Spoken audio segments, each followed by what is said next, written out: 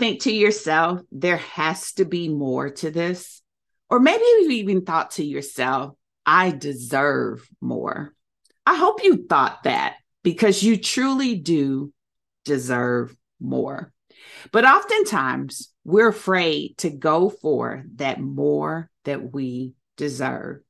And when we're thinking that there should be more to this, we're often afraid to explore just how great our experiences could be in life. I want to invite you to unleash that power, to unleash the power of more in your life.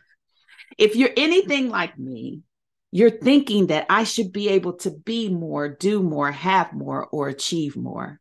I should be able to experience more. And I think you should know that you are right. You can be more, you can do more, and you can have more. But it will take you being willing to do something different. It's very foolish of us to keep doing the same thing and expecting different results. So if this is you and you've been saying to yourself, there has to be more to this, I want to invite you to go to my website, www.womenwantmore.live. And I want to invite you to give yourself the opportunity to experience the more that you sense your life deserves. Again, that website is www.womenwantmore.live. Well, welcome to I'm the Good Thing, the podcast. This is the place where we unpack life wisdom. We pray, we affirm, and most of all, we discover our true beauty, worth, and power. I'm Denise Taylor, and I'm all about helping women build a life they love. And that begins with us believing everything good about who God created us to be. I help women break through everything standing in their way and get what they secretly want. Now, this is the place where we get energized in a God kind of way as we see ourselves the way God sees us. And let me tell you, sis, you are good. Today's life wisdom is this: be grateful for where you are now and have courage for where you're going next. Take it all in, but keep moving forward. And when I think about this, I think of two different perspectives. The first is don't get stuck. And the second is often on our journey, we run into bumps in the road. And sometimes those bumps in the road will distract us and discourage us. And that is ultimately what causes us to stall out and get stuck. But what I want to encourage you with today is that when you run into opposition, when you run into those things that are trying to hold you back, you have to develop the resolve to persevere. You have to come up with strategies of how you're going to manage yourself to respond to what it is you face. And ultimately, when we face those oppositions and those obstacles, we begin to feel fear. I recently was having a conversation with a client who was talking about the fear that she sometimes feels. And what I said to her is gratitude is a strategy and weapon against fear. And here's the reason why. When you begin to become grateful about the things that you appreciate in your life, you'll want to honor them by rising up against the opposition. When you start to think about how good things are for you despite how you feel, when you start to think about how blessed you are despite what you're going through, you realize that you have it in you to keep going. And that initiates you to move forward.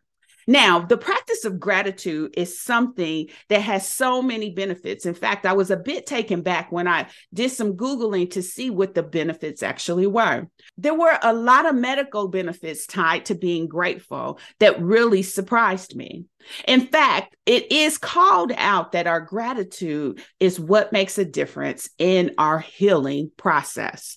Some of the benefits includes boosting our immune system, improving our mental health, improving our relationships, and absolutely increasing our optimism. And when we can begin to shift our thinking to think more positively, we absolutely can deepen our resolve to keep moving forward.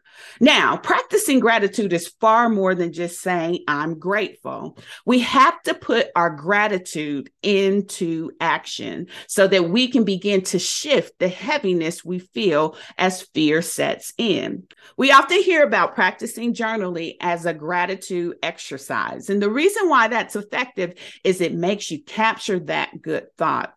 Other practices include paying attention to little things in life that we often overlook, whether it's the birds in the trees or the flowers we walk by or the colors in different seasons. Another practice is telling someone you're grateful for them or for something they did, even if it was long ago or seemingly small. Another practice is doing something kind for someone in your life to express your gratitude, whether it's a card, a meal, a call, or even a text. Another is meditating on the positive aspects of your life. And then finally, the last is prayer. Putting your gratitude into action will absolutely shift your perspective. It will help you to realize that you have so much working for you that the opposition you face doesn't stand a chance to take you out. And so the next time that you feel fearful, the next time you feel a little overwhelmed, I want you to take yourself to a place of gratitude and begin being thankful and grateful for everything in your life. Thanks for connecting with me today. If this was a help to you, apply what stood out most to your life.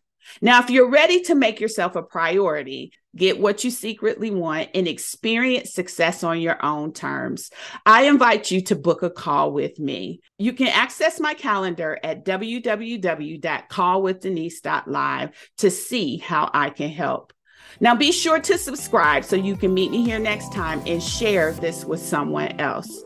Keep seeing yourself the way God sees you. After all, you are the good thing. And check out I'mTheGoodThing.com for all sorts of good stuff. And I'll see you next time.